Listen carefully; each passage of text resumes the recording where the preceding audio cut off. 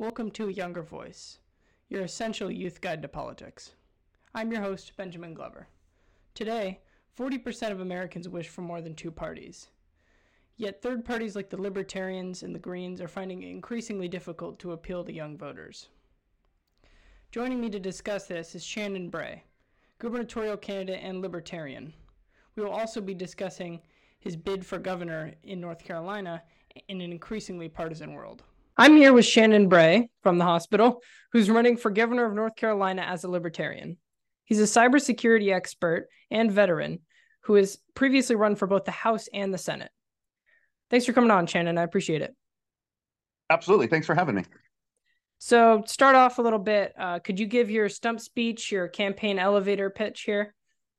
Oh, sure. And I don't really have a predefined stump speech because I seem to always kind of flow in and out of various issues.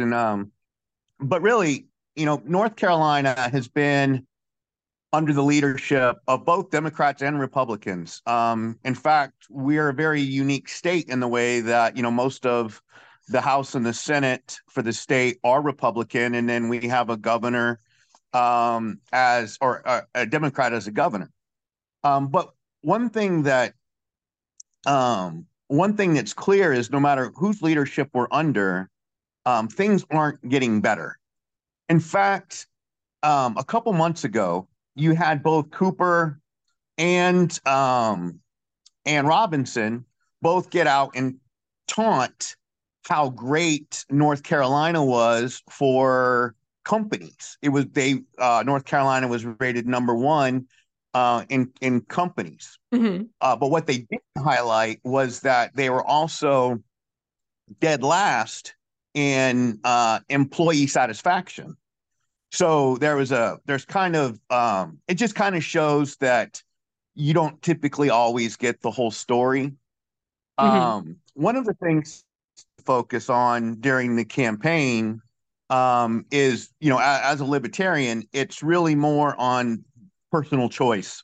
Mm-hmm. You being able to make decisions for you instead of, the government, like the lockdowns. We found that those weren't effective. Florida actually had the best plan. They had no lockdown. So it's the little things like that really kind of hurt the North Carolina economy. But education's important too. And I'm concerned about where our education is going. We spend a lot more money than a lot of other states, and we're coming in last. And then the economy. All right, the economy is another big one, where there's a lot of things that I can do to kind of focus on North Carolina as a state. But as we move forward, I mean, the Fed's about to raise rates again, or maybe they'll skip this time and raise them up in October or December.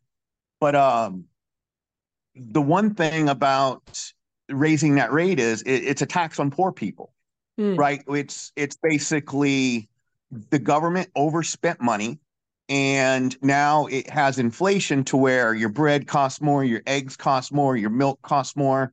And so it costs your normal families a lot more money based off of poor decisions.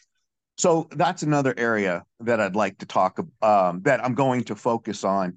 And then there's a couple other ones. I'm very cannabis friendly. Mm-hmm. I'm in the hospital now due to a domestic violence issue with my wife, and I lost a lot of. I couldn't go to my house, my cars, or anything without due process. So one of the things I'm also going to fight for as governor is to make sure that good people don't get over penalized off the hearsay of another person. So, so those are really kind of my primary focuses for this next election cycle, but with the economy and healthcare really being at the top of that. Absolutely. So you're a strong believer in individual rights? Absolutely. All right. Awesome. So moving into the main question section now. About 1 in 5 voters in North Carolina are under the age of 30. What is your message specifically to them? Well, with them, Um, the there's a lot, and I know I have a lot of friends that are under 30. A lot of them are still trying to find their careers, trying to find out if college is right, or if they should go to college after not, if the military's right. And these are all things that are really kind of plaguing the younger generation, but it goes more into that. I see a lot of them being non-political, right? They're very open-hearted, seem to care about people in their community, and we have the government, right, that kind of goes in the opposite direction, and we see that with a lot of the social issues and stuff as well, where the younger generation is really, I feel like they're really trying to make an impact, but from the bottom up as opposed from the top down. Yeah. Okay, so that's interesting. So you would advocate for more political involvement, civic engagement from people under 30? Well, yeah, and not just that though, but also I'd like to help train people on um, how how to work and how to do their hustles, right? Because that's one of the things the younger generation has right now is there's a lot of side hustles, right? People may have one job, they may have three or four jobs, and they're working as influencers or whatever, just trying to kind of to help that out. I've been working two W-2 jobs now for a couple years side by side, being able to work from home, right? And that gives me the opportunity to, you know, um, build a substantial income. And there's a lot of things like that that the younger generation can do quite well because they're very tech savvy. It's not things that would apply to people typically my age and up because I they, see. they lack they lack the technical ability. But Mhm. with AI and all of that coming out, it would be great to um, help the younger generation find those roles, find those jobs that don't actually exist right now, that are just kind of just starting to emerge, and then have them, um, be able to capitalize and build careers in those industries. Absolutely. So you're referring specifically to, side hustles. I'm trying to think of some examples here to do with drop shipping or, for example, Yeah, the gig economy. Would you include that as well? yeah, absolutely. All right. Awesome. Really So, anything that people have talent with and they're just trying to make extra money, whether mhm, it's drone photography or there's so many younger people now doing so many creative things, um, that it would be great for them to find a way to be able to capitalize on making a living off that. absolutely. Yeah. So, you've advocated for the abolishment of qualified immunity, the abolishment of civil forfeiture, and the abolishment of no-knock warrants. You've Yes. also advocated for the use of social workers and the demilitarization of police departments in North Carolina. Specifically, Yes. I want to ask you about your support for the demilitarization of police in relation to, like, has your experience in the Navy affected your opinion regarding these issues? With the Navy, not so much because then it was kind of more of I was constantly at war, kicking doors. I was a diver, so the my experience in the Navy was a little different. But it's been more of the George Floyd issues, and a lot of the just a lot of the civil issues that we've had. There was like a 14-year-old kid with autism that was gunned down with no weapon. Um, and that's all stuff that should never happen.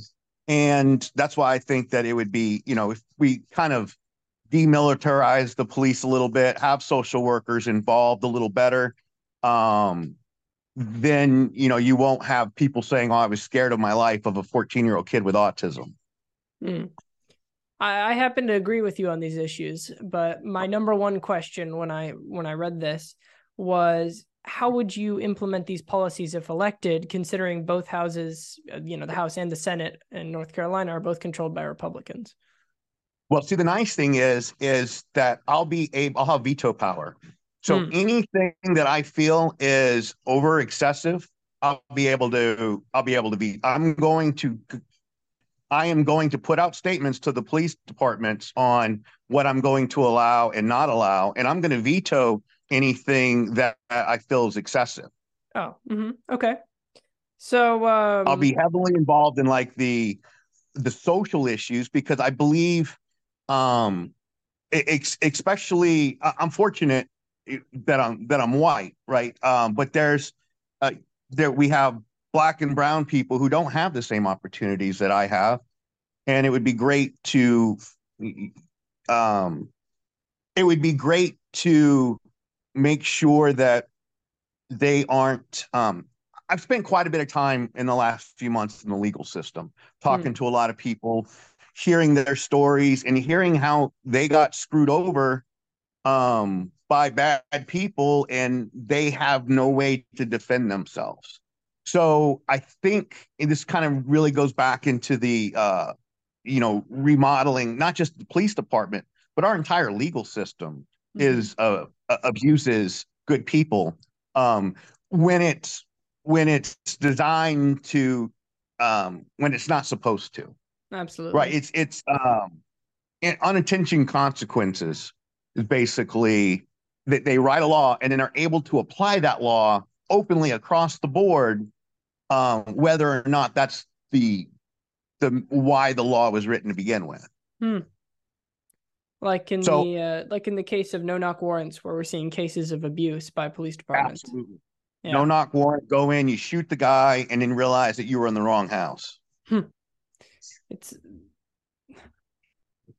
I mean, it's truly a horrifying policy that is so widespread in our country today. Yeah, and it's just used there for abuse, right? And then they'll no knock you, and then they take all your stuff, whether you've gone to court or not and been found guilty. Yeah. So, moving on to the next question, you've also advocated for the decriminalization of marijuana and called for an end to the war on drugs. Can you explain your position a bit more on this, please? Would you advocate for a decriminalization or a legalization? Legalization, but I would start with decriminalization. In fact, I believe that I would be able to legalize marijuana by executive order on day one, which would be one of the moves that I would do. I know that they're getting ready to pass, or I believe they're getting ready to pass the medical marijuana for people with PTSD and trauma, and I think that's a good start. That's one of the areas that why I became passionate about it to begin with, because being in the VA, having a long-term injury, seeing people with PTSD, they get over-medicated with opioids from the VA. They get depression. They just get more pills. They shoot themselves in the parking lot. These are all things that could be addressed with non-pharmaceuticals. And this goes into cannabis. It can go down into psychedelics.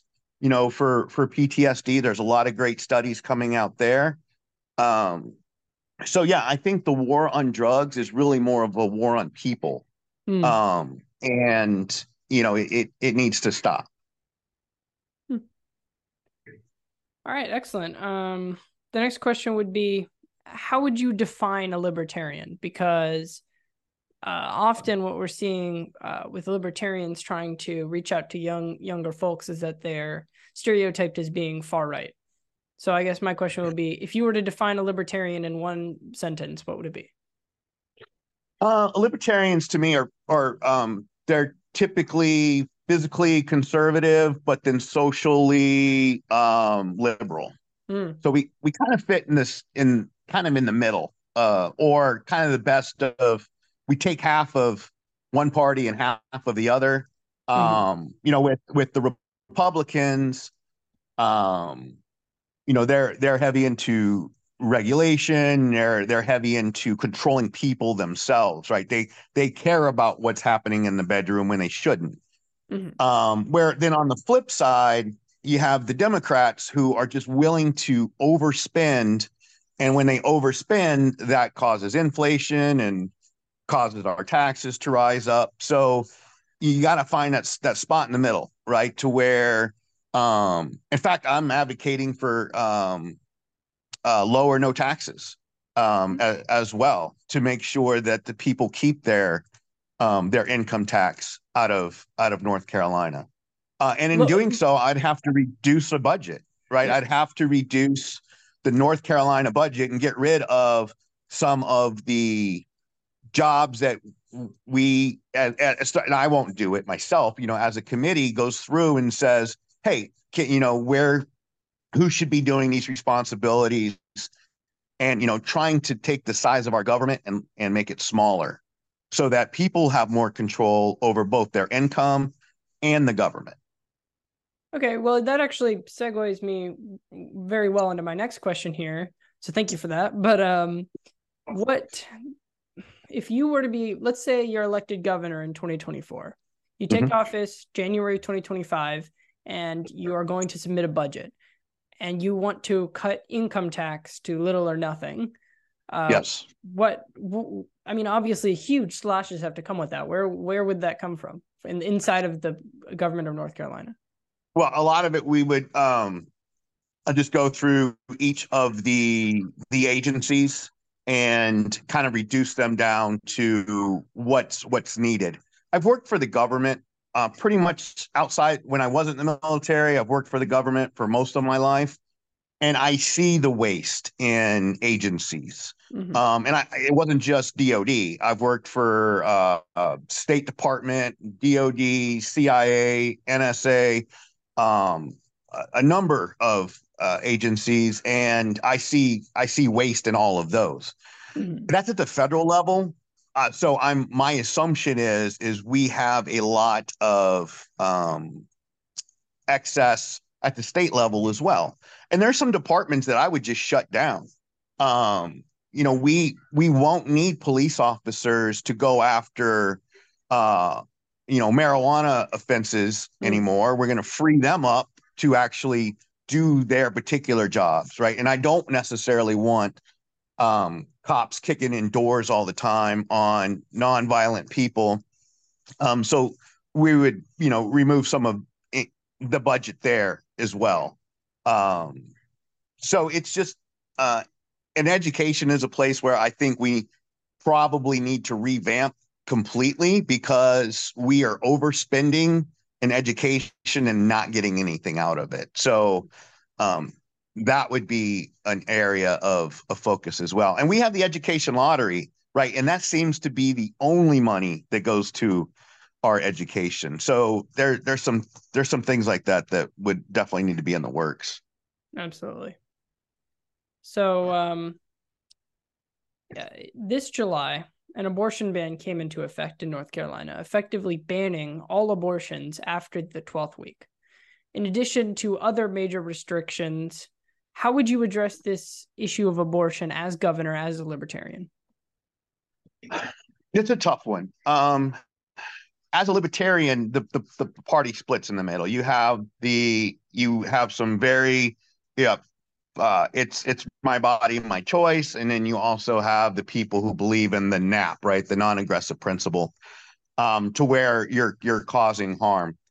As a Senate candidate, I was no restrictions, right? I didn't want the federal government making those decisions.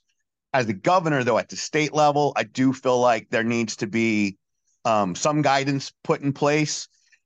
I've talked to a lot of women over the last year.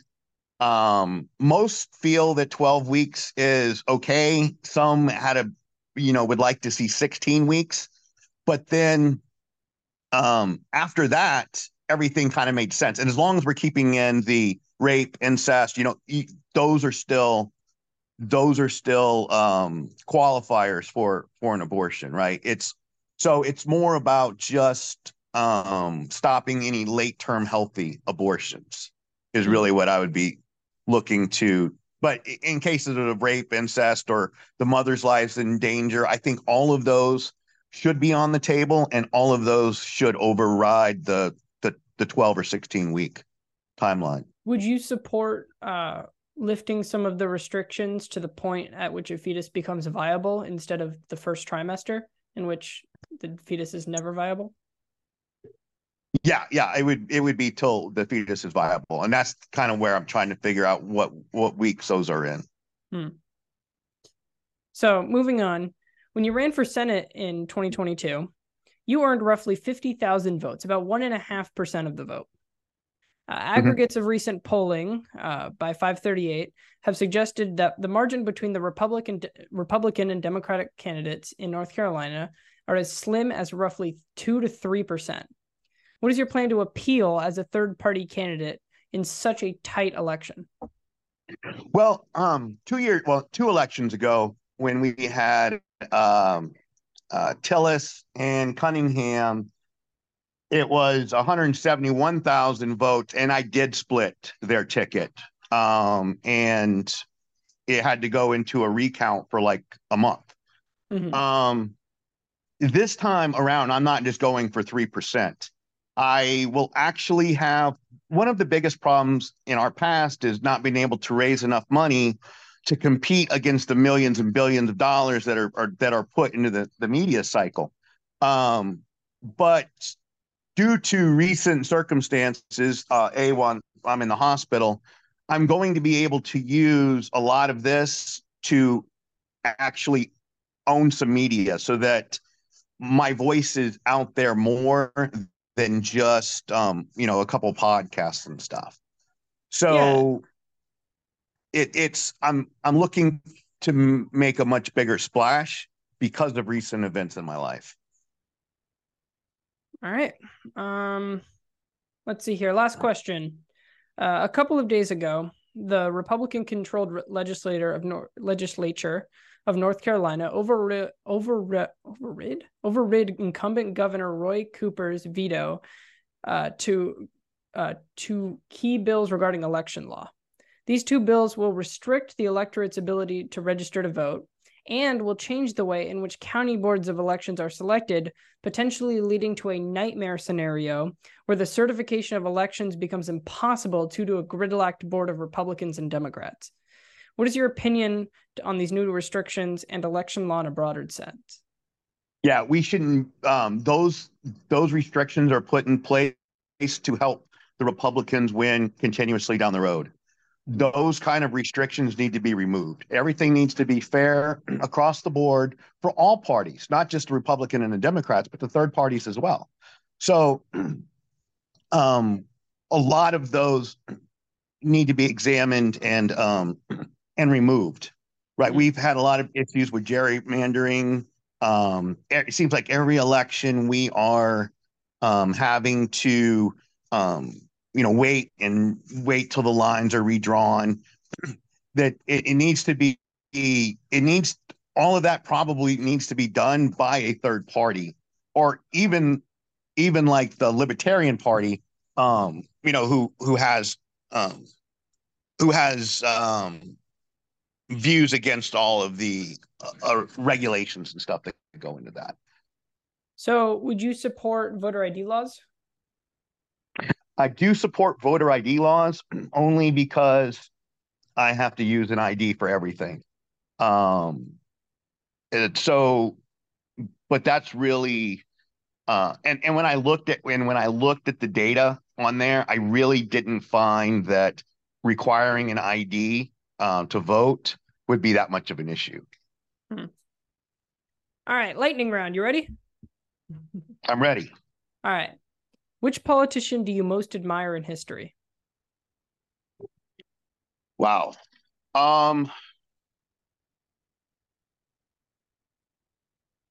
That's a great question. Thanks. I guess I don't know. I've had some that I admired and then later found out what really happened and was disenchanted by them. Case of a point was like John McCain, Navy veteran, POW, 5 years, a naval hero. Right. So being in the Navy, I was drawn to him But then when I found out how I'm anti-war and he's pro-war, and when I learned more about him, it became I was a little saddened by that. And the same thing with George W. Bush, right? I was a big fan of his, but then or both Bushes actually.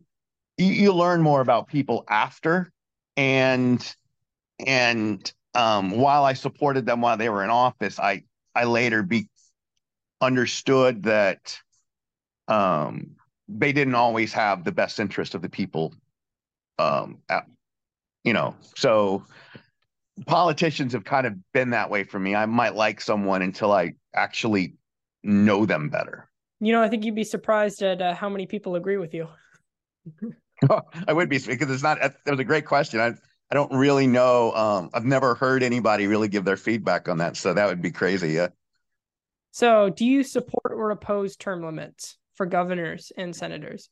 I support term limits. Right. The nice thing is we have term limits here. Yeah. But I definitely think that term limits are important so that we keep new fresh ideas and new people. Preferably, I would, I'm against career politicians. Me myself, if I win, it's only a 2-term limit anyway, so that's really not that big of a deal here.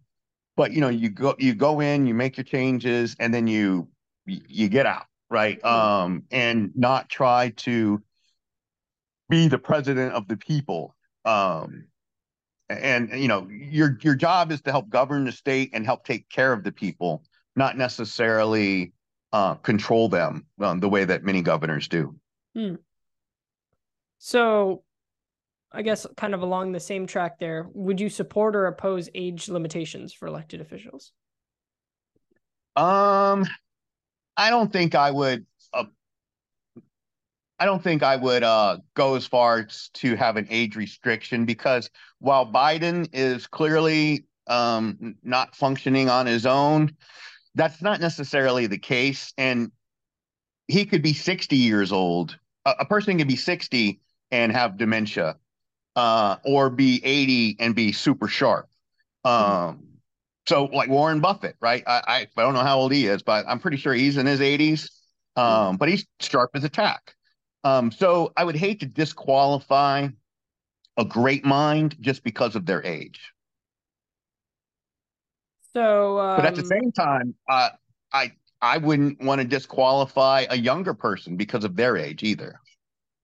So this is kind of an out there question, but would you support lowering the voting age? I would. To what age? What I meant was I'd lower the age to run as an office, but I would also lower the voting age to 16.